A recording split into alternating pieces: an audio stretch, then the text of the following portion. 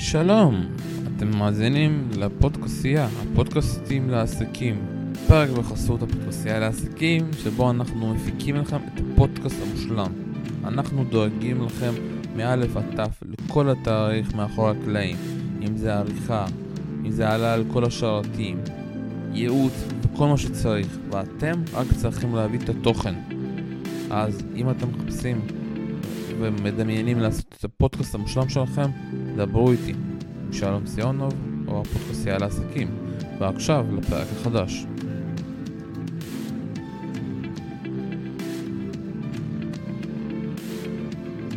שלום שלום וברוכים הבאים לפודקאסייה, הבית הישראלי לפודקאסטים מכל מיני סוגים. אנחנו היום חוזרים לפודקאסייה לעסקים, ואני מאוד שמח היום לארח את מילה מיכל סגל, מומחית בניהול, בכעסים, בזוגיות. מה שלומך?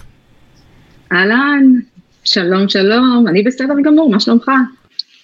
מעולה, אז בואי קצת תכירי קצת את עצמך, מי את, במה את מתעסקת, ונמשיך משם. כן, אז קודם כל אני יועצת זוגית ומורה לפסיכולוגיה ופסיכולוגיה במקווה ישראל, והמקום הזה של ניהול כעסים מגיע מכמה מקומות בעצם, כמה סיטואציות שנתקלתי בהן בחיים. קודם כל העניין של בבית ספר, בקרב התלמידים, אני ככה שמתי לב שיש הרבה מאוד תלמידים כשהם כועסים, הם לא יודעים בסוף שלהם, אז יש כאלה שזה בא לידי ביטוי בטריקת דלת, או בכללה, או במכות, חבר עם חבר, ובקליניקה, בקרב הזוגות, אז אני ממש רואה כל הזמן על גברים או נשים, ששוב, לא יודעים לבסט את תגובות הכעס שלהם, וגם כאן זה בא הרבה פעמים אנשים יוצאים מהטיפול, או תוך כדי הטיפול אומרים דברים כאלה, דברים מאוד פוגעניים, לפעמים אפילו מקללים, והגעתי למסקנה ביני לבין שהרבה פעמים יש צורך לטפל קודם כל בכעס של האדם, באיך הוא מגיב לכעס שלו, ורק לאחר מכן לטפל בזוגיות או בכל מערכות היחסים האחרות, ומכאן באה המומחיות הזאת של ניהול כעסים. אז את יודעת, זה נושא מאוד, כל העניין הזה של ניהול כעסים הוא מאוד רחב, כי את מתעסקת גם בעיקר, אפשר להגיד בזוגיות, אבל גם בעוד, אבל זה לא רק בזוגיות. אז קודם כל בואו קצת נפתח, מה זה בכלל ניהול כעסים? כאילו, מה, אם אני כועס ואני צועק, או יש, הילדים מתחילים ככה להרביץ את אחד השני וכועסים, כאילו, איך אנחנו יודעים מה זה כעס אמיתי, או שזה כעס של צומי, כעס של זוגות, ואיך אנחנו יכולים לנהל את זה?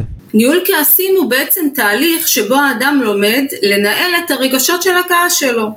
מה שמאוד מאוד חשוב לי להגיד, זה שכעס הוא רגש ראשוני ונורמלי. כל בני האדם חווים כעס.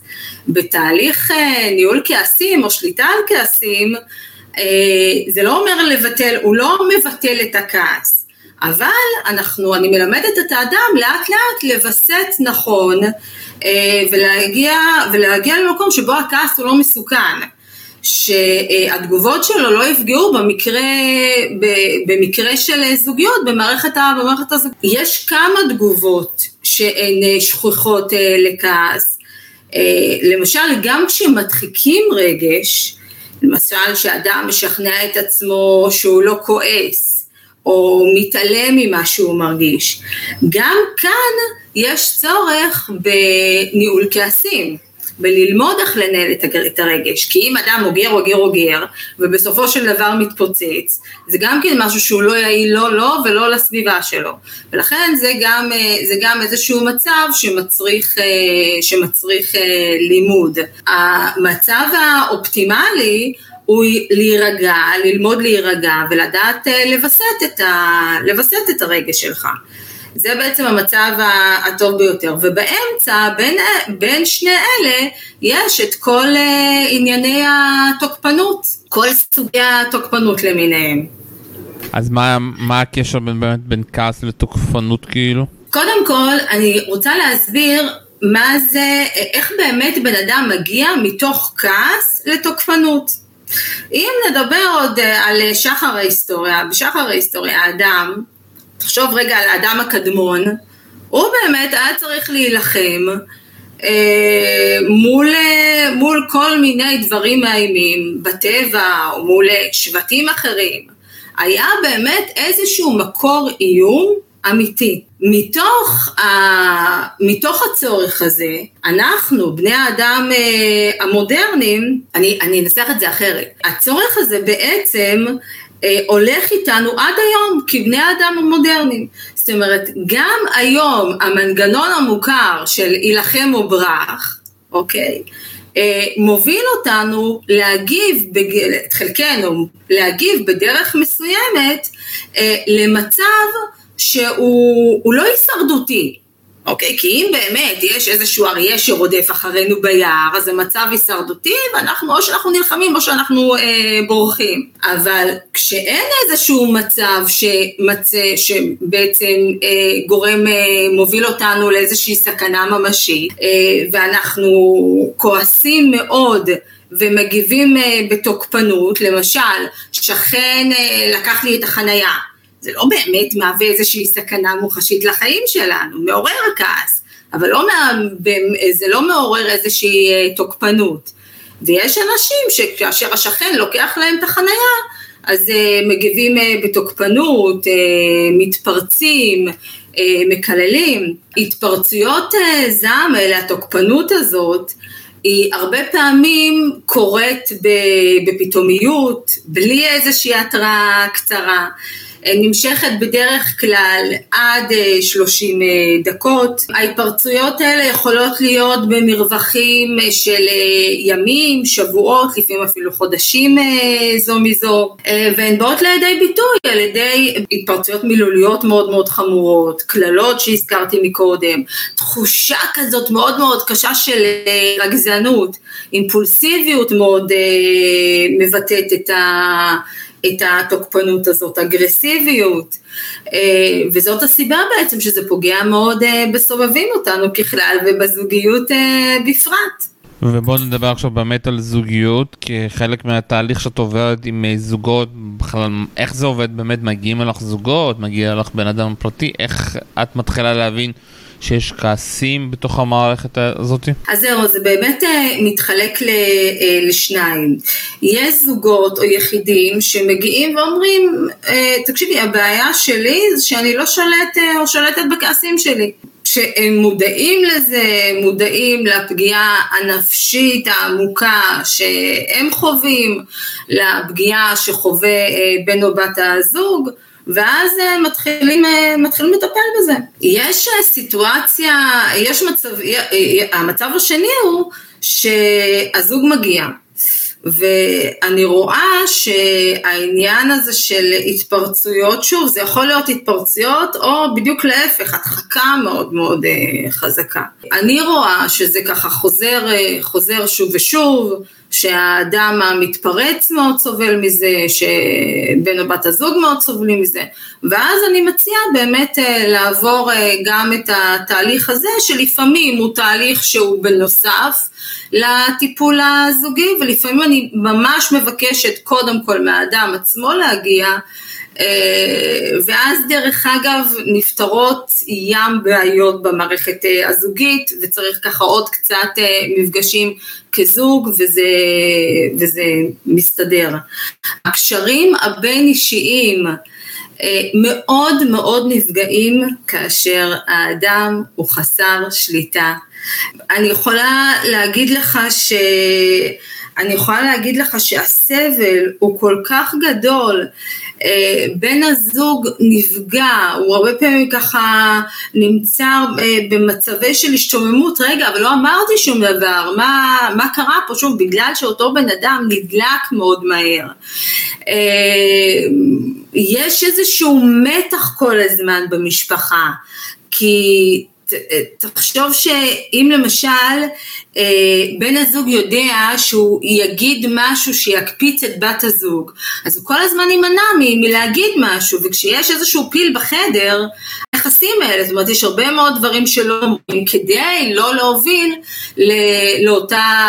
לאותם כללות, לפעמים אפילו שבירת חפצים, וזה משהו שמאוד חשוב לי להבהיר. אני אגיד עוד משהו, אני רואה זוגות, יושבים פה זוגות, שמתארים את האדם הכועס, אפילו כאיזה משהו חנני כזה, יושבות פה נשים, הוא מתפרץ בקלות ונרגע בקלות, את יודעת, הוא מאלה שנדלקים בקלות, וחשוב לי להבהיר שבהרבה מאוד פעמים זה נגמר בזה, זאת אומרת, זה נגמר בהתפרצויות האלה, ולא שאני מקלה ראש, כי בדיוק שנייה לפני הסברתי את פגיעות במערכת יחסים כזאת, אבל הרבה פעמים באמת מקלים ראש, וזה יכול להגיע גם למצבים שהם הרבה פחות נעימים, כמו באמת אלימות פיזית, כי בן אדם שלא יודע לשלוט בכעס שלו, הרבה פעמים גם יכול להגיע למצבים שהם הרבה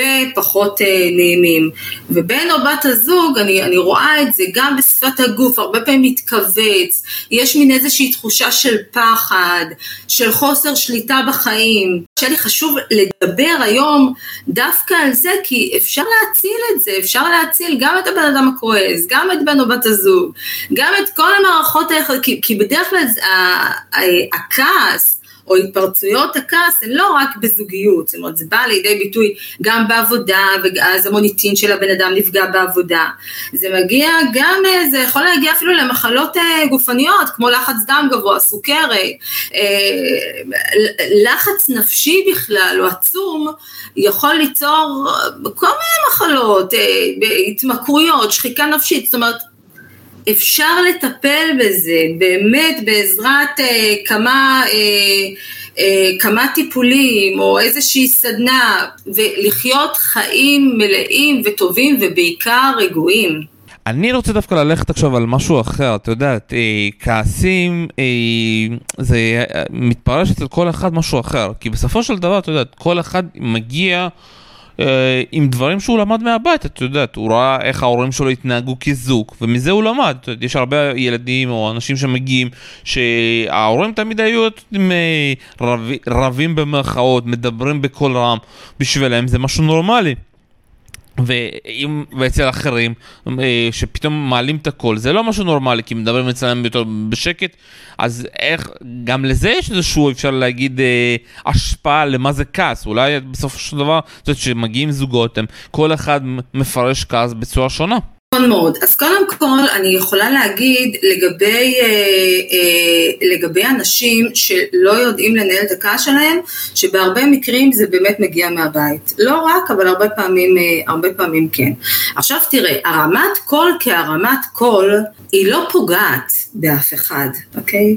זה לא שווה ערך לכללות, או להשתקות, כמו סתמי או סתום. ברגע שזה מפריע לצד השני, יש צורך לעצור, לחשוב מה באמת מפריע, מה אני עושה, זאת אומרת, העצירה והחשיבה והביקורת העצמית, זה בעצם מה שאותו בן אדם צריך לעשות, כאשר זה מפריע לצד השני. אם בן זוג מסוים מרים את הקול, וזה לא מפריע לצד השני, כי ככה הוא מבטא את עצמו, וזה לא בא לידי ביטוי, לא בצעקות מרעישות אוזניים, ולא בקללות, ולא בשבירת חפצים, אז זה בגדר הנורמלי.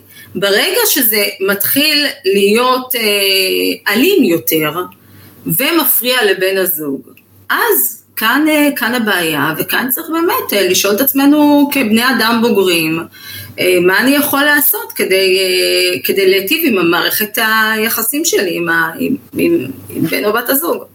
אבל כמה את בסוף צריכה ללכת אחורה ולהבין מה קרה אצל ההורים של הזוגות כדי להגיע לפתרון של הבעיה? לפעמים אני כן צריכה ללכת אחורה. אני יכולה להגיד לך שברוב המקרים מספיק טיפול אחד כדי ללכת אחורה, להביא את הבן אדם למצב שהוא מבין שמה שהוא ראה בבית הוא מקולקל, הוא לא נכון, הוא פוגע, ואז מפה באמת מתחילים להתקדם. חשוב לי להבהיר שבן אדם כל עוד הוא לא רוצה ומבין ב100% שהוא חייב לעשות שינוי, והוא רוצה לעשות שינוי, ומאותה נקודה רק מתחילים לצמוח ולהתפתח ולגדול, עד אז קשה מאוד להביא אותו. כשאני לוקחת את האדם אחורה, המטרה שלי היא להראות לו את דפוסי ההתנהגות המאוד מאוד לא מקדמים שהוא ראה בבית, כי זה הרי תמיד ככה, זה לא יכול להיות אחרת. אם לצורך העניין האב קילל את האם ושבר חפצים, הרי לא יכולה להיות להם מערכת יחסים טובה. ומתוך המקום הזה אני באמת מבקשת ממנו לדמיין את מערכת היחסים שלו עם אשתו, את המשפחתיות שלו, במידה והוא יישאר עם ההתנהגות הזאת, ולאן זה יוביל אותו.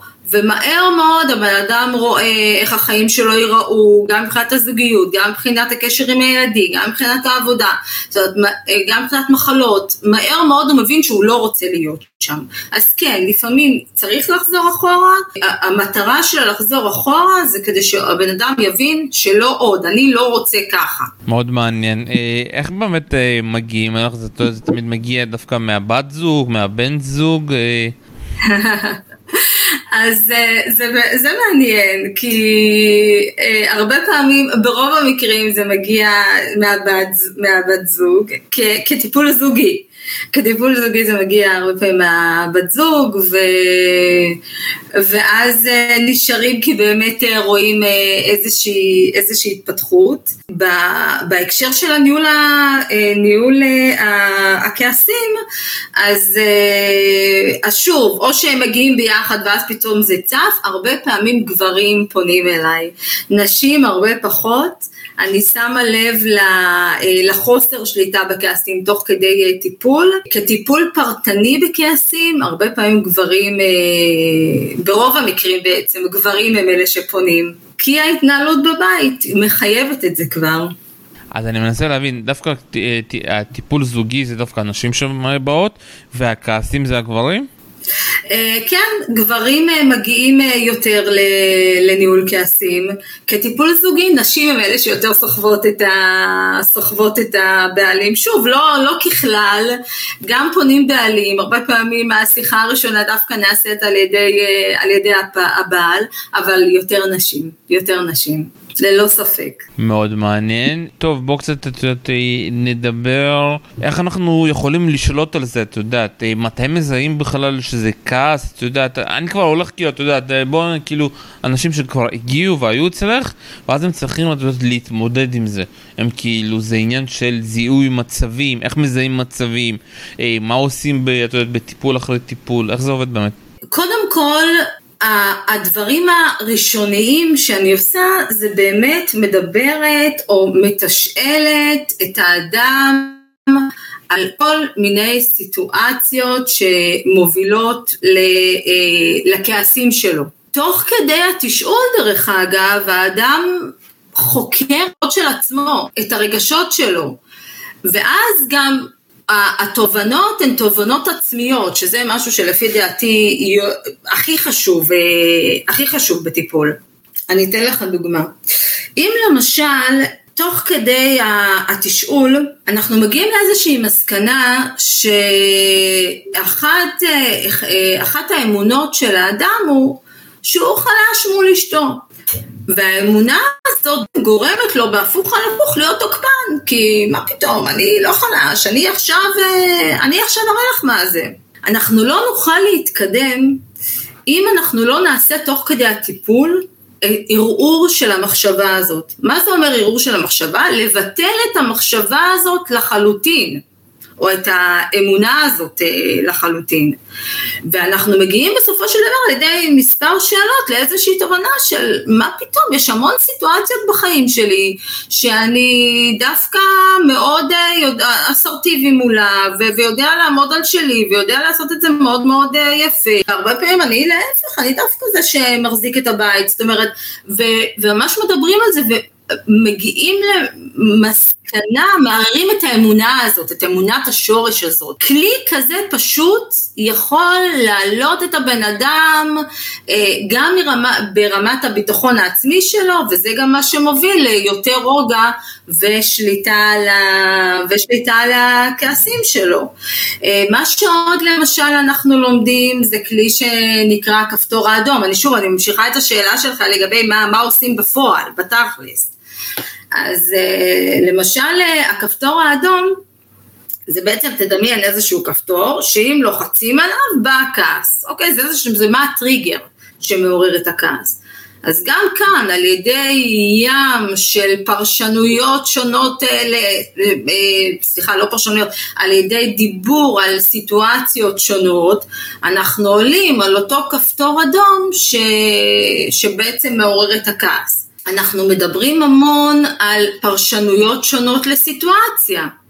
אני אתן לך דוגמה, למשל, אני ואתה הולכים ברחוב, פוגשים איזשהו חבר, ומדברים איתו כמה מילים, ואני אחר כך אומרת לך, תקשיב, אין, אני יותר לא מדברת איתו, לא, תראה איך הוא התנהג, מה זה, ממש התנהג מאוד מאוד לא יפה, מי הוא חושב את עצמו, ואתה אומר לי, לא, תקשיבי, מילה, אז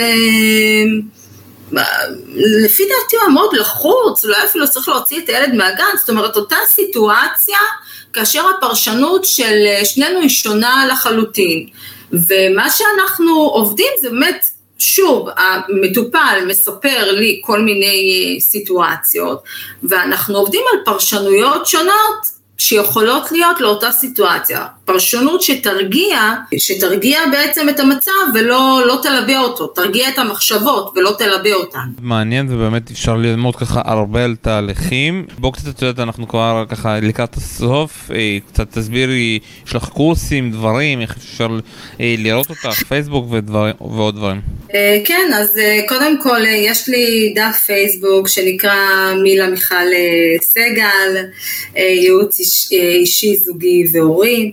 אני פותחת קורס, בעצם שם אני אפרסם את כל הפרטים לגבי הקורס, אני פותחת קורס או באוקטובר או בנובמבר בניהול כעסים, ומעבר לזה ברור גם באופן פרטני, אני אשמח מאוד שתיכנסו לדף הפייסבוק שלי, וברגע שתעשו לייק וברגע שאני אעלה עם הסדנה, אז תוכלו באמת להתעניין ולהירשם, ונמצאים שם כל הפרטים שלי, גם הטלפון, גם האימייל, לגבי טיפולים פרטניים.